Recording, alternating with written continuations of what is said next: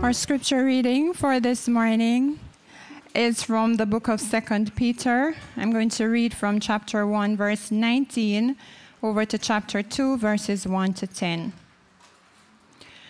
And we have the prophetic word more fully confirmed, to which you will do well to pay attention as to a lamp shining in a dark place until the day dawns and the morning star rises in your hearts. But false prophets also arose among the people, just as there will be false teachers among you, who will secretly bring in destructive heresies, even denying the master who bought them, bringing upon themselves swift destruction. And many will follow their sensuality, and because of them, the way of truth will be blasphemed. And in their greed, they will exploit you with false words. Their condemnation from long ago is not idle, and their destruction is not asleep.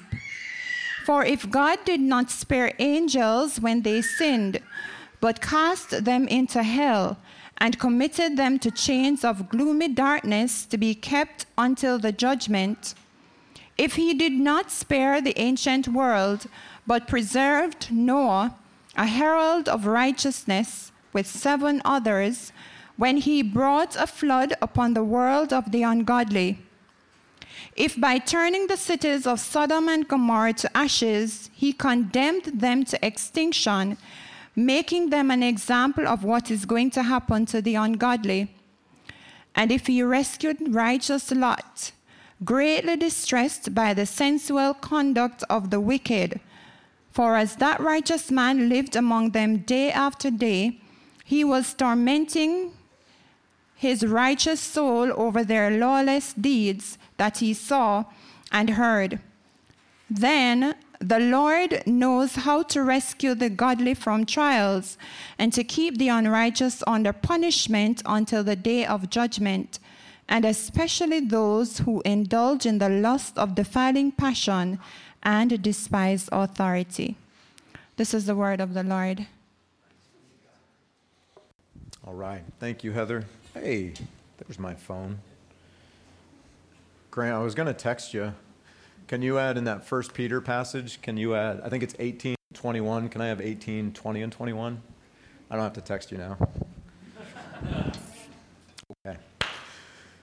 Let's get down to work, but before we do, let's pray. Father, we want to pray like Jesus taught us to pray. You are our Father in heaven. We want to acknowledge that we're your kids. We're needy kids. And our request this morning is that your kingdom would come and your will would be done on earth as it is in heaven. Not in some abstract way, but in a very real way in this space and in our hearts and in our relationships. May your kingdom come and may your will be done. May we submit to your kind kingly rule, and may you restore what is broken according to the will of heaven. Father, we pray that you'd give us this morning the nourishment that our souls need for another day, another week, living in a broken kingdom, the already, not yet. Jesus, you've come and you're restoring and you're renewing, and we look forward to your return, but we live in the messy middle. And please help us to see that you are our life and give life to our souls today. I pray that you would incline our hearts to forgive those who have sinned against us this week. We tend to be stingy with forgiveness and grace. I tend to be stingy with forgiveness and grace, especially for people closest to me. But I pray that you would incline our hearts to forgive in the same way that you generously forgive us through Jesus. Father, I pray that you would lead us away from temptation and deliver us from evil. You know how quickly our feet are to run away from you, our good Father, and we run into those shadows seeking life. Pray that you would rescue us from that temptation today and remind us your kingdom, your power, your glory, so that we are rescued from the tendency that we each have when we get out of bed and put our feet on the floor to live for our own little kingdoms, to build our own little kingdoms, to live for our own power, our own fame, or our own glory, and to live under a foolish notion of our own perception of power that we think we have. So please set us free from these things in the reminder that it's your kingdom your power, and your glory. And we pray this in the name of Jesus. Amen. Amen. All right. Well, we press on in our series this morning entitled Family Reminders, Enduring Gospel Realities. We're exploring the short New Testament letter of 2 Peter. And honestly, we could just preach a sermon on the title and it would be really life-giving to us, because the theme of Peter and the theme of our series presupposes an idea that we are a forgetful people. How many of you feel like you are a forgetful Christian? All right, good. I appreciate your honesty, right? We regularly forget very important realities: who we are, who God is, why we exist. I mean, very foundational things that you think we would remember, but we forget. And so Peter writes this letter to remind us. We see that in verse, here's just one example, verse 14, 15. He says, I will make every effort so that after my departure, you may be able at any time to recall these things. So why does the letter of 2 Peter exist? Because we're a forgetful people.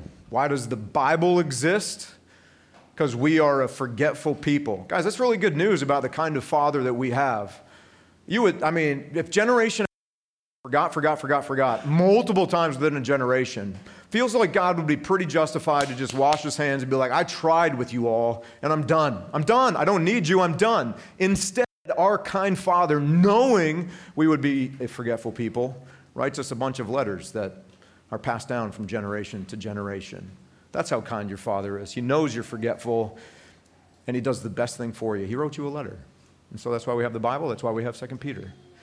Enduring gospel realities, right? These are truths that shape lives generation after generation. These things never change. Though the world may change around us, these gospel realities are meant to shape our lives, and they never, ever, ever change. So 3 Sundays ago now, Ron Koya opened up our series. One of our pastors, Ron Koya, opened up, and he reminded us of one enduring gospel reality. You remember what it is? First test to see if we're forgetful people or not. You remember?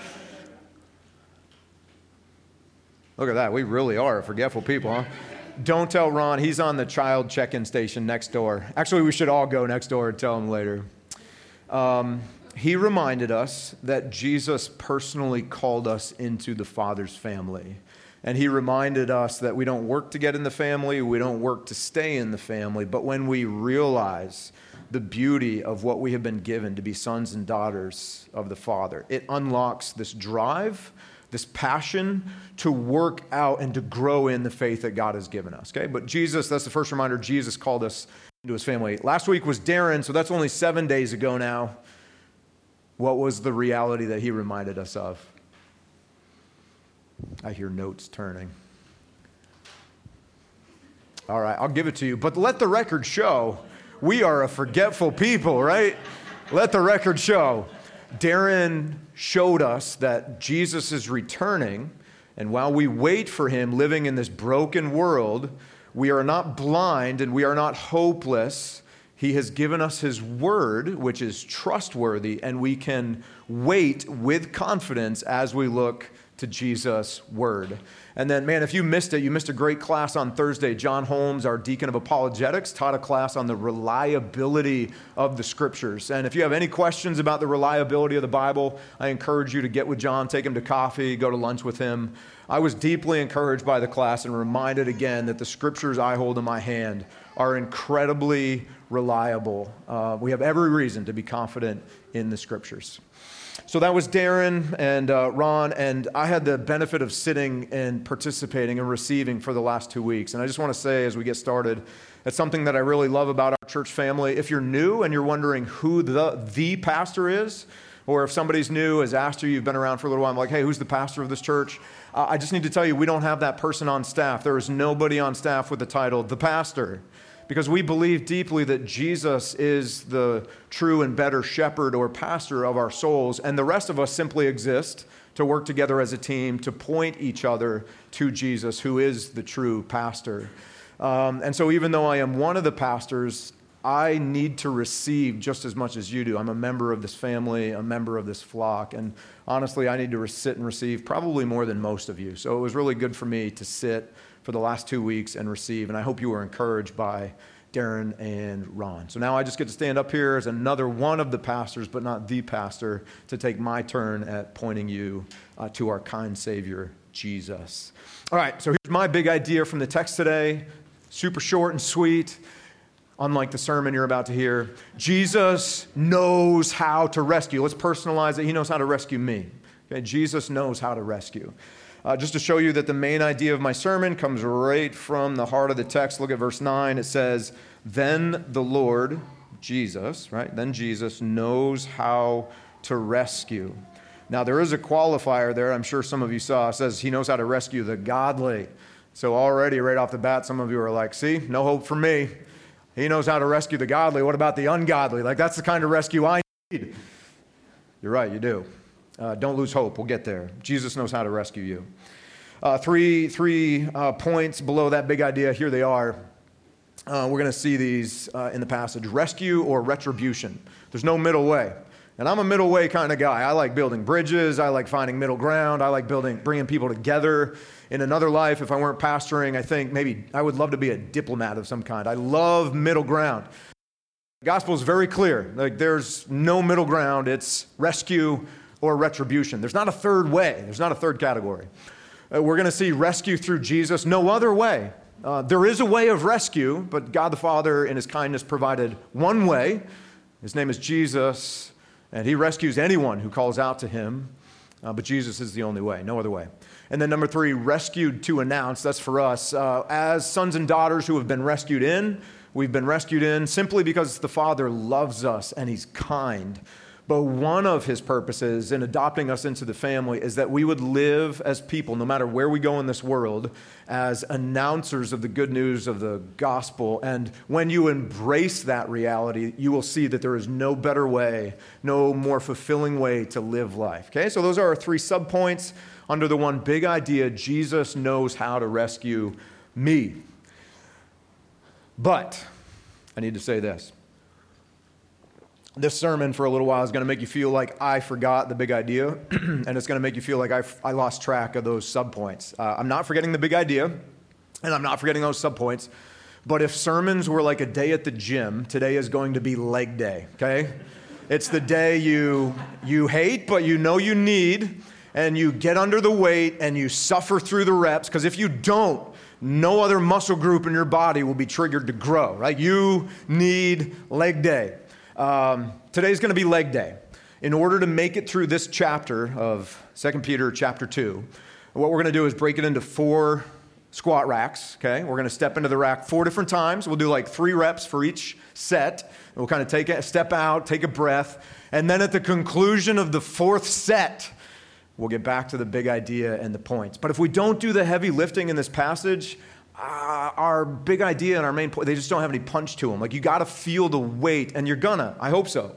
We should feel the weight. And honestly, let me just say this at the top. Some of you, as we work through this, you're probably going to feel a little bit crushed by some of what we're going to read, like in a despairing or hopeless kind of way. That's okay. It's actually good for us. It's good for us when the crushing weight of the reality of life in a broken world and our rebellion, when we can see it for what it is and feel that weight of it and realize that there's no way to get out from under the weight except to run to Jesus, who knows how to do what? Okay. All right. So we're going to do it's leg day, okay?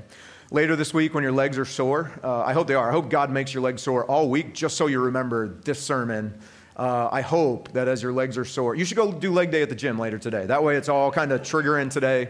Every time you take a step and your legs are sore, you just remember Jesus knows how to rescue me, right? Jesus knows how to rescue me. When I'm crushed under the weight, Jesus knows how to rescue me. Nobody likes leg day, so when you show up to the gym, you just talk, you tell stories, you delay the inevitable, anything but getting in the squat rack. So let me start you out gently. Since it's leg day, I'll give you a little story, okay? Here's a picture. This is the Fuller Overlook Farm in Waverly, Pennsylvania. When I was a kid, it was just known as the Fuller Estate. One of my friends, his father managed the estate, and so my friend and several others, we kind of had full reign of the place. This was the trophy house on the estate. It was a very wealthy family. They took regular hunting trips to the continent of Africa, killed every possible species that was there, and they would bring them back on ships, and they were all mounted in this building. Now, this building looks warm and inviting on the outside, right? Like you would live here, maybe minus some of the trees. It looks good, right? You're forever home. All right, let's get an inside shot. Here's the inside of this beautiful place. So in the summer of 1992, when I was 12 years old, I had one of my first sleepovers in this room. May have been my first. It was me. It was John Hamby. John's dad managed the place. It was John Kaufman, and it was my best friend at the time named Ian Somerville. Ian was from Maine, and I haven't talked to that guy in like 20 years. If anybody knows him, I've tried to track him down. Please tell Ian I'm looking for him. So the four of us were in this space. When we first went in there, the sun was up. No problem. Well, the sun did what the sun does, and it started to go down. Shadows were cast on the wall. We had a fire in the fireplace. But come 10, 11 o'clock, that fire's starting to die out. With every flicker of the fire, the light would splash up onto the walls momentarily. And as the light would splash into the eyes of one of these trophy mounts, for a moment you would swear it was alive and looking back at you. Or the light would splash and you would see it, and then the light would fade and it would splash somewhere else. And you would swear the same trophy you're looking at right now was just over there. And then if you flip it around, yeah, there's the couch. I started the night out on there. I slept on the couch. Now, notice the background, the staircase, the dead zebras adorning the room. I swear all night long there was something going up and down those stairs. It was a windy night. The building was moving. The stairs were creaking.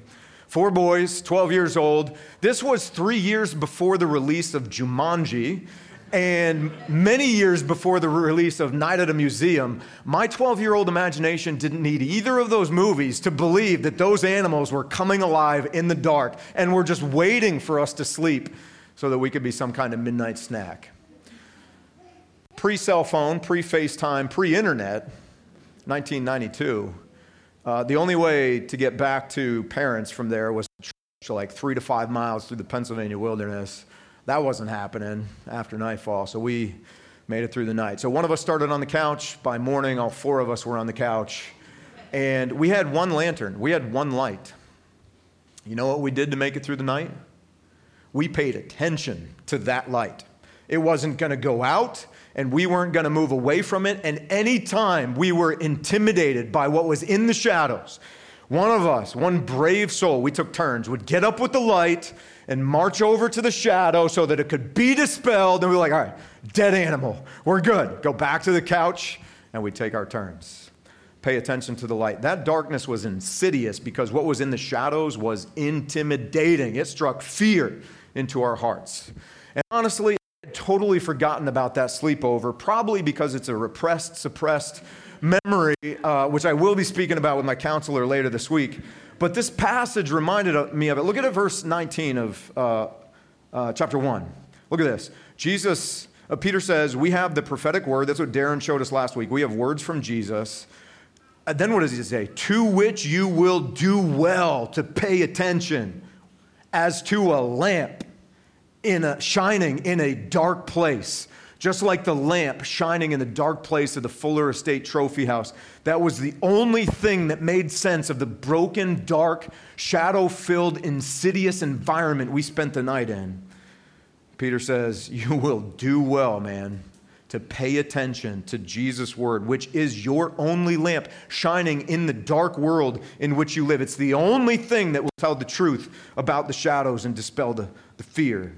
Look, notice what he says, until the day dawns and the morning star rises in your hearts. There is a day when Jesus is returning and all darkness will be dispelled. In the meantime, pay attention to the light. Now, we need to pay attention to the light because in the same way, so the darkness was insidious in the trophy house because it was full of intimidating realities that forced 4 12-year-old boys to cuddle up on a couch and cling to a light. I don't think we ever fell asleep. At least that's the way we would tell the story. We probably did, but I guarantee when we woke up in the morning, we were all hugging that one lantern. Like we paid attention to the light. Guys, the darkness in our broken world is even more insidious than the darkness and the shadows in that trophy house. You know why? Because the darkness and the shadows in that trophy house were intimidating. That's why they were dangerous. The darkness and the shadows in this world, sure, intimidating sometimes. The greater danger is that they are inviting. Your heart speaks the language of the shadows, and we are regularly enticed and tempted and drawn away. We disbelieve God's goodness. We disbelieve the light. We stop paying attention. We hear the whispers or the siren call of the shadows, and we step in because they promise life and freedom, and we're met with death and destruction. The darkness is insidious because it's inviting, and our hearts speak the language. And it's more insidious. That's what this entire chapter is about. Chapter 2, Peter's going to introduce us to what he calls some false teachers who are part of the family. These false teachers are actually influencing many people in the family to step away from the light and into the shadows. Dude, that's so depressing. If I were to be honest with you about my own heart, I don't need any help stepping away from the light and into the shadows. I do a pretty good job of that on my own as my heart hears, oh yeah, that sounds good. I'll try that. And I step away on my own. And Peter's like, it's worse than that. There are professed Christians who will actively encourage you to step away from the light and into the shadows. And fam, that's part of the reason why belonging to a church is so important, because like the 4 of us 12-year-old boys were glued to the couch in fear and would not let another person get away. Like we hugged each other out of fear. That's what a church does. We're on the couch and we're like, yo, you are not going to be invited into those shadows and believe the lie that there's life in there. We will keep you on the couch. Okay, leg day. Let's step into the first squat rack. We're going to do 3 reps. Heather already read verses 1 to 3 for us, so I'm not going to reread them. I just want to point your attention to 3 very important words. Those words are destructive or destruction, okay? Destroy, destructive, destruction. The second word is denying. And the third word is found in verse 2, many. Many will follow. Let's start with destructive. Destructive heresies. What's a heresy? That's not even a word we use. But when we use it, we think it's this distant, theological, heady idea, this big word, and that heresies are all in books or argued about in seminaries, or they're a part of church history, but not part of everyday life. Guys, this passage is going to help dispel the myth that heresies are these big, heady ideas and actually show us how they show up in the everyday stuff of life, in the normal, ordinary moments. But the word we need to pay attention to is destructive. What we're going to see this morning, what the whispers from the shadows, the encouragement of people that would suggest a different way of following Jesus, that would lead you to step into some shadows, they are all, every one of them, destructive. There is no promise from the shadows that will deliver with life. They will all destroy your soul. That word destructive shows up over and over again through this passage. The next word that we want to pay attention to is deny. Peter says they will secretly bring in destructive heresies, even denying the master who bought them. That word's important because it helps us understand what he's talking about with heresies. So when he says denying the Lord, very simply, he's talking about denying Jesus. But these people weren't denying Jesus with their lips. Actually, they were part of the church family. They were at the worship gathering singing the songs, saying the verses, nodding during the sermon, nodding off, that is, because it's way too long, but doing all the things in the life of the church. And they're not denying Jesus with their lips, they're denying Jesus with their lives. Meaning they would say, yes, Jesus is my king. But in the normal, everyday stuff of life, what their lives reveal is they have retained the right of kingly rule for themselves. They're still living autonomously from Jesus, lip service to Jesus, but in the everyday stuff of life, I am still king of my world, and I have a right over my choices. He links this denial of Jesus with the word sensuality. Remember when we met that word in Jude? Remember what sensuality means?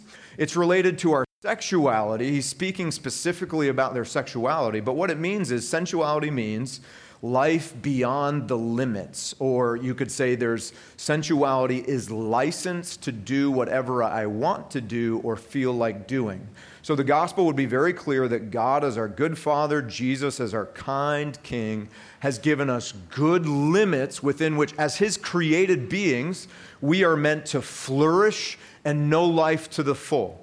But when we disbelieve that, when we disbelieve God's goodness, when we disbelieve that he would give us limits, when we reject his kingly authority and we assert our own authority, we move towards sensuality or life beyond the limits in my sexuality or any other area of life. So that is the heresy that Peter is talking about. We got to simplify that as much as possible. He's simply talking about an unwillingness to live under the kind kingly rule of Jesus and just kind of a daily practice of being my own king. That's what he's talking about. Now, here's a sobering word I want to show you, right? We're almost done with the first set in the squat rack. Here's rep number 3. In verse 2, he says, many will follow. Now, who's writing this letter? Peter. Can you remember a time in his life when he might have heard similar words about many of you are going to fall away from me? I kind of think that's why he chose this word on purpose. And I kind of think that when he wrote this word down, he probably had some serious flashbacks or memories to that night. And he probably imagined that the same way in which he responded when he heard many is the same way that all of us would respond when we heard the word many.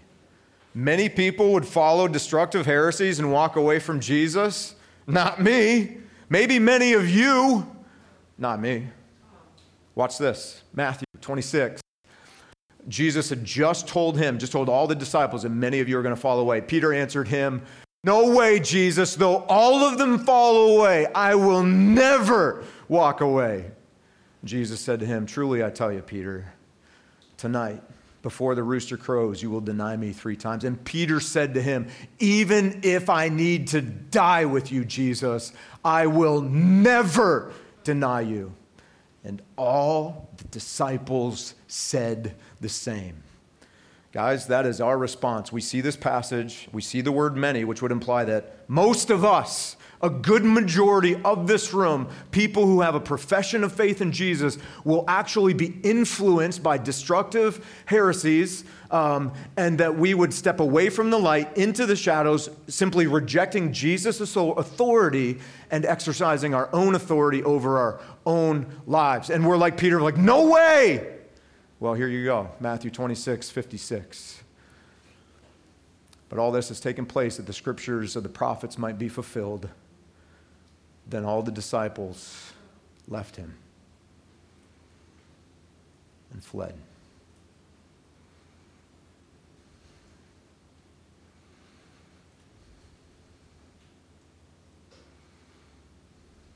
Maybe Peter wants us to be a little less confident in our self-assertion that we would never.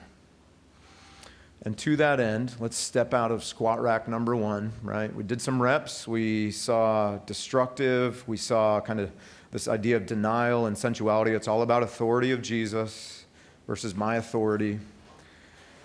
And then we saw that many of us will be influenced to step away from Jesus and to live life under our own authority, not his kind kingly rule. And if we do, we meet with destruction. And our gut response is to be like, not me. All right, so squat rack number 2 then is kind of a self-test to evaluate whether I have actually been influenced by one of these heresies, to see if I have in fact stepped away from the light, to see in fact if I have been invited into the shadows and walked in, to see if in fact I have rejected Jesus' authority in any way. So let's step into squat rack number 2. It's going to start with the second half of verse 10. This is going to give us a picture of kind of what Peter calls the false teachers, professed Christians who are rejecting authority of Jesus are encouraging other Christians to do. And let me just I'll give it away at the beginning because I really want this to be simple for us. These heresies are going to surface in 3 key areas for us, okay? Let me give you 3 more words. So 3 words for squat rack number 2. God, girls, and gains with a Z. If you're ladies, God, guys, and gains. For the girl guys, we're really getting at our sexuality, okay? But I needed a G word, so there you go. Here it is.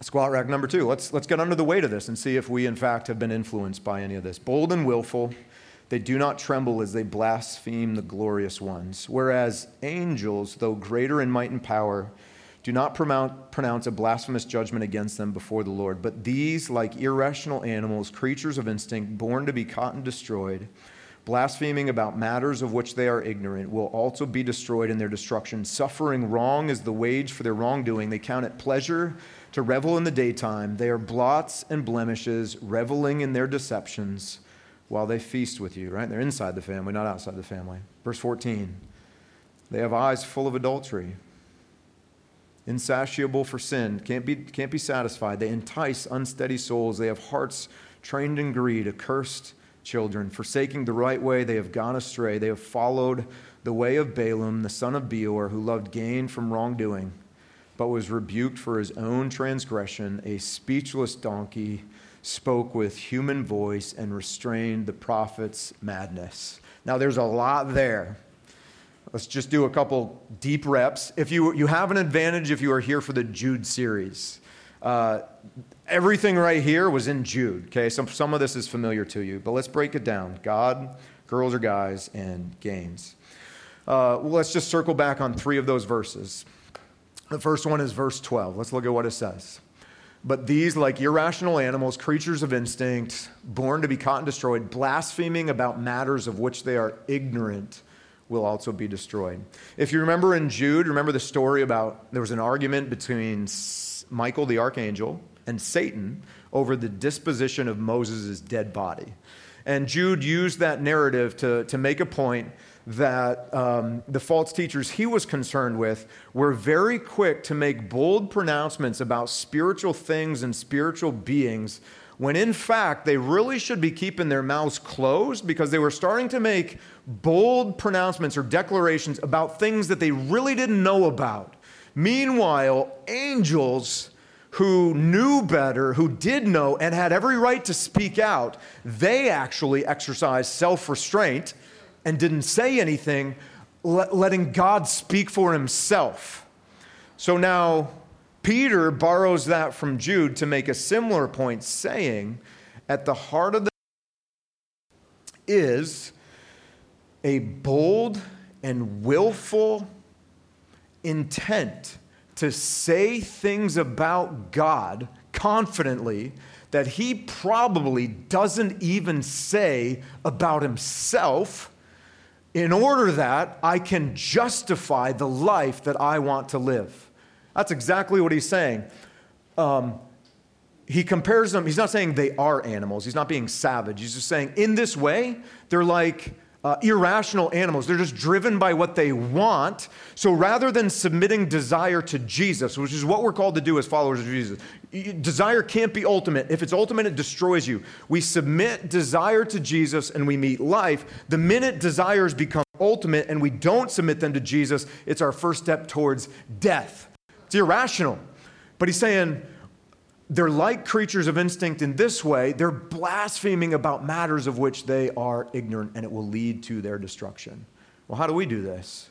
Well, some ways we make bold proclamations about who God is, so that we're not embarrassed by the God that we actually have in this modern culture in which we live. God would never say that.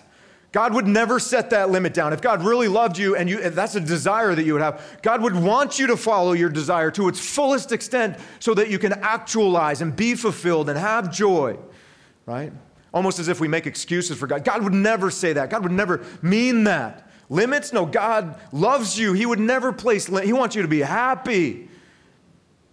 We believe that for ourselves.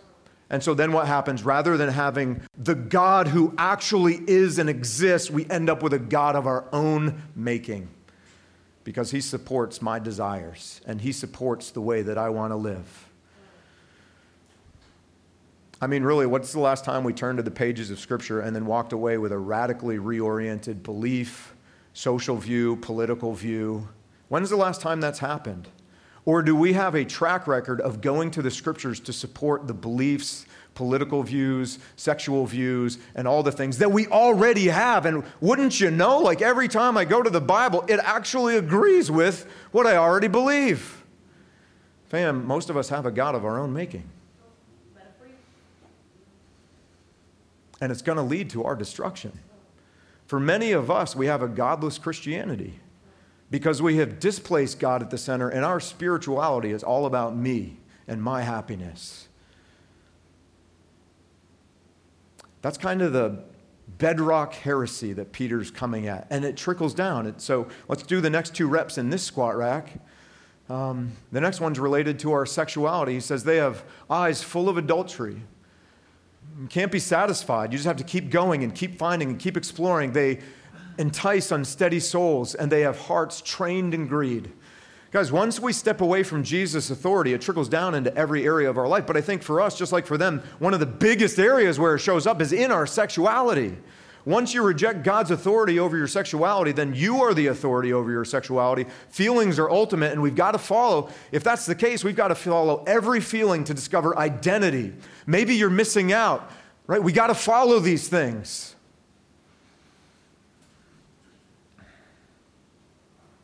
Really, at the heart of this one, there's a key phrase there. They have hearts trained in greed. Your sexuality becomes all about you.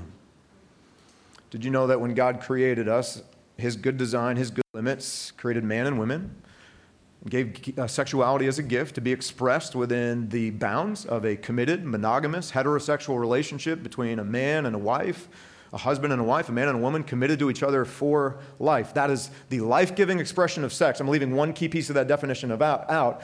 Any other expression of sexual identity or sexual fulfillment will lead to not discovery of yourself, but destruction of yourself, no matter what your feelings tell you. There's one key piece to that definition that's related to this. God gave sexuality to us as a gift for the flourishing of another person. But we have hearts trained in greed by our culture and by our own hearts, and we have turned our sexuality into our own fulfillment, and it becomes ugly. Insatiable for sin, when sexuality is all about your own fulfillment, you will never be satisfied. There will always be someone better, always somebody more attractive. And look at that, eyes full of adultery. We would say that in our modern way. You just undress people with your eyes. And it's virtual, so it's not that big a deal. It's online, so it's not reality. It's OnlyFans, so it's not only a deal. It's there, but it's not. It looks like, this is what it looks like is a profession of faith in Jesus with space in my life for periodic or regular porn use. It looks like Jesus as my king, that's my profession, but a willingness to freely step beyond the good limits that God has given me to find sexual identity or fulfillment somewhere else. Eyes full of adultery, cannot be satisfied. Did you know if your sexual desires become ultimate, you're chasing something that you'll never be able to find? Did you know, like, sexuality is sacred, but it's not sacred enough to be your identity. So if you make your sexuality sacred enough to be your identity and you hang all of your identity on your sexuality, you'll never find it and you'll never be fulfilled. Jesus said the pathway to fulfillment is self-denial. The way we self-deny sexually in the culture is to reject the idea that my sexuality is about me, and that back to that definition, God has given me my sexuality for the good and the flourishing of one other person with whom I'm in a committed, lifelong, all things being equal, relationship with. Her good, her joy. And when my fulfillment is secondary, guess what I find? Fulfillment, joy. But we have hearts trained in greed. All right, that's rep number 2. We've added 2 45s to each end. So you should be feeling the weight right now. Okay, number 3, we gotta press, okay? Told you it was gonna be leg day. Leg day takes a while. Forsaking the right way, they have gone astray. They have followed the way of Balaam, the son of Beor, who loved gain from wrongdoing. This was up in Jude. We broke it down there, just kind of a brief recap. Balaam was a man who should have been faithful, prophesying for God. Instead, he chose to cash a paycheck by cursing God's people. He was a free agent, and he was going to go to the highest bidder. In other words, he was willing to do whatever he had to do to get personal gains for himself. Some of us have demonstrated that we have an allegiance to Jesus with our lips, but the loyalty is absent in our lives because we have been willing to do things that we are ashamed of or to step beyond the limits in order to get gains personally, professionally, sexually, in our careers, in a dating partner, whatever it may be, gains over God. And I will come back to God in a later season. Guys, heresies, they're not the things of scholars and books. This is the everyday stuff of life of heresies. Okay, let's step out of squat rack number 2. How you feeling? Like if we're doing a self-assessment, let me just ask you, has there been any season in your life as a follower of Jesus where you have centered yourself where God belongs, or you have developed a God of your own making to support your own choices, views, instincts in life? For me, that's a check yes. Has there ever been a season in life where you have sexually demonstrated through your sexual life that you are not submitting to Jesus' kind, kingly rule, but you instead have decided that you know better and you have exerted your own kindly, kingly rule so that you can be fulfilled in the moment, gratified, because other image bearers of God exist for your gratification? Check. Has there ever been a season in life where I have pursued personal gains and goals over submission to God, even if it will cost me? Yeah, check. All right, this is why you don't just have a spotter in the squat rack. This is why you have those rails, because the weight's going to take you down. Guys, that's what you have to feel right now. The weight in this rack has just brought us all down to the ground. And it's a little bit sobering when we read something in the passage that says God knows how to rescue the godly. Because it sure sounds a whole lot right now like we got a room full of very ungodly people. So does he not know how to rescue us? Right, that's kind of the weight that we need to be feeling. And let me just show you the outcome. Squat rack number 3 is quick. It might be the most sobering. It's the final verses of the chapter, verse 17. These are waterless springs and mists driven by a storm. You can step into the shadows. Your thirst will never be quenched there. They're empty clouds. For them, the gloom of utter darkness has been reserved. Notice the difference in the opening. In verse 19, remember, the word is our lamp, and eventually the sun is going to rise. If you stay close to the light, the sun will rise. You'll know life. If you step away from the light and into the shadows to follow your desires instead of submitting them to Jesus, the sun will never rise. It will be a forever gloom and a forever darkness.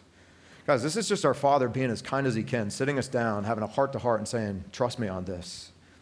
For speaking loud boasts of folly, they entice by sensual passions of the flesh those who are barely escaping. Yeah, that's me. From those who live in error. They promise them freedom, but they themselves are slaves of corruption. I'm going to do this thing. It'll give me freedom. Nope. Whatever you give yourself to in the shadows, it owns you, and you are its slave. For whatever overcomes a person, to that he is enslaved. Now notice this, if after they have escaped the defilements of the world through the knowledge of our Lord and Savior Jesus Christ, they are again entangled in them and overcome, the last state has become worse for them than the first. It would have been better for them never to have known the way of righteousness, or we could say the kindness of the Father, than after knowing life and kindness to leave the light and step back into the shadows, right? Verse 22, what the true proverb says has happened to them. The dog returns to its own vomit, and the sow, after washing herself, returns to wallow in the mire. You think you're missing out? You think you're missing out by not living beyond God's good limits? You know what exists beyond God's good limits? Vomit and mud. That's what he's saying. That's why the proverb's there. God rescued you out of self-destruction and corruption. It's like his people, Israel, when he pulled them out of Egypt, and days later, they're like, it wasn't that bad. We should go back. That's us. God has rescued us from that, the vomit, the filth, the excrement, the mud of our existence apart from Jesus. And you want to go back? Why? You want to go lay in that excrement again?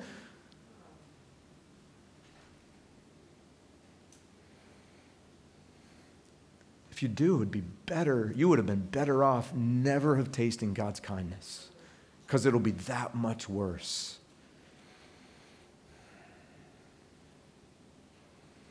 Now, we got to sit in that for a minute. Like squat rack number 3. Now we got 4 45s on each end, and you can't get up. So does God know how to rescue me? All right, last squat rack. We've had groupings of words, right? Destruction, denial, many.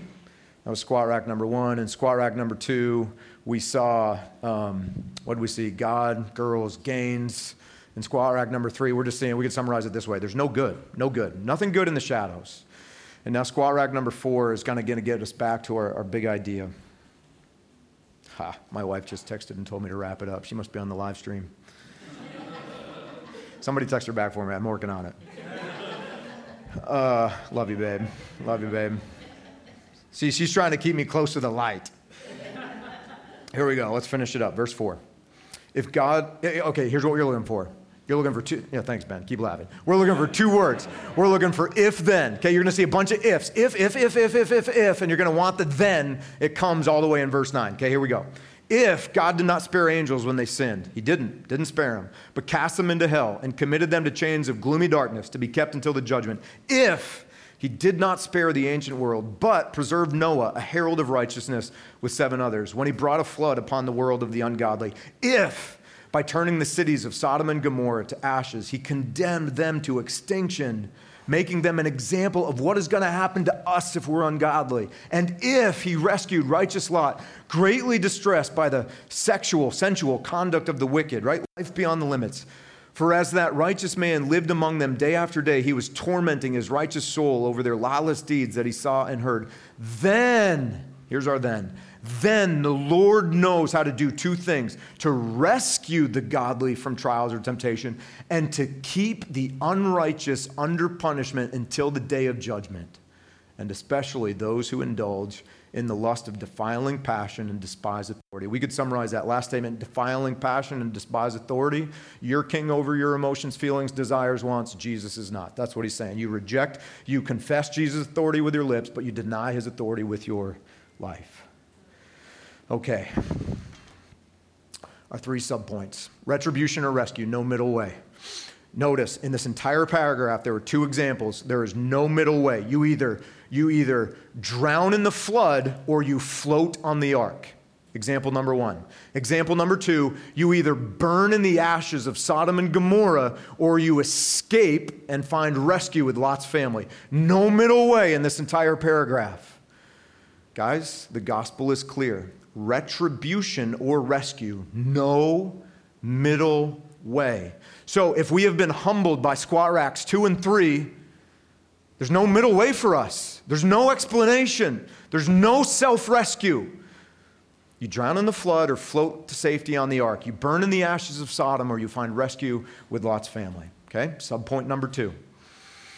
Rescue through Jesus, no other way. Grant, we're not going to go to those Peter references, but I want to show you this. I love that he uses the example of Noah and in the ark. Did you know that in 1 Peter, Peter says our baptism is like the ark?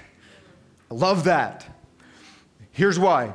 There is no middle way, but Jesus, the Father, did provide a way. And just as the ark brought people safely through the floodwaters of God's judgment, so Jesus, who is the true and better ark, if you will believe in him, he will bring you safely through the floodwaters of God's judgment for your unrighteousness and your ungodliness. We still have a problem because we're like, God knows how to save the godly. And we're like, he says Noah was godly, Noah was righteous, Lot was godly, Lot was righteous. I'm not.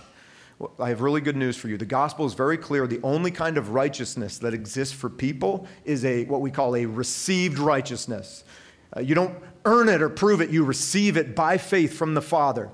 So we can say it this way. By faith, Noah believed in the promises of God. Rescue was promised.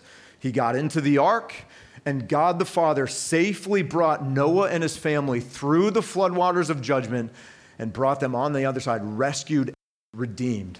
We too, we cannot rescue ourselves, but if you will believe in the promise of rescue that Jesus is the only way, he who is the true and better ark will carry you through the floodwaters of God's judgment that you deserve for your rebellion, and he will adopt you in as a son or a daughter, fully forgiven and forever kept. No other way. Finally, one more. Just go ahead and go past that. Rescued to announce, no better way. I love how it describes Noah as a herald of God's righteousness. Fam, if by faith you believe in the promises of God, Jesus, who is the true and better ark, is your rescuer from the shadows, you bear the same title that Noah had. You are a herald of his righteousness. You exist here in Okinawa and everywhere that God brings you to tell people there is coming a better day because a better deliverer already came. There is coming a better season because a better Savior already came. Jesus knows how to rescue you. He has gone to the deepest, darkest shadows of this earth, and he has pulled the most defiled, broken, wounded people out of the shadows and brought them through the floodwaters of God's judgment, fully forgiven them and made them sons and daughters. There's coming a day when all the shadows of our broken world will be dispelled and all the darkness will be gone. All injustice will be eradicated. Jesus is coming back. There's coming a day. Fam, the sooner we realize that we have been rescued into the family to be heralds of righteousness, the sooner we will see, man, there is no better way to live the life that God has given you than to live as an announcer of the beautiful truth. Though we all deserve judgment, God in his kindness offers mercy through Jesus. All right, where's the camera? Babe, I got one last thing and we're done. Can you text me and tell me what's for lunch? That'd be awesome too. I'm going to see if she texts and I'll tell you what's for lunch. All right, let's get the picture up here. We'll be done. So fam, in this broken kingdom, this is where we live, right? I had one night's sleep in the Fuller Overlook Farm, but we spend every day of our lives here. Maybe not intimidated by the shadows, but invited in by the shadows. And let's just, look, can we just have an honest family moment here? If we all felt the weight of those 2 squat racks, can we just be honest and say that we've all been enticed into the shadows? Like, can we all just be honest and say that there are hands reaching from the shadows, tentacles, like wrapped around your ankles, pulling you further in because you gave yourself to this thing thinking it would have life, and now you're its slave. And fam, you don't know how to rescue yourself. So let me just ask you, what whispers have you listened to? What shadows have you stepped into? Where have you stepped away from the light? And then fam, look, it's pretty hopeless because you can't rescue yourself and you don't know how. But what's our big idea? Jesus knows how to rescue me. That's really good news because I'm in deep. I have believed heresies. Much of my Christian life have been built on lies about who I am, about who God is, all the things. Fam, Jesus knows how to rescue you. What would it look like this morning for you to just open your hand to see Jesus in the shadows and to receive his rescuing work, to respond? He's there. He's pursuing you. Why live one more day in the shadows when you can live in the light? I think Zach's going to come and lead. Are you coming and lead us? And so I won't pray. Let's just sit with that. Zach's going to lead us in a prayer of confession. Maybe we're singing first. I don't know. But let's just sit with that and reflect as we sing and then pray together in response.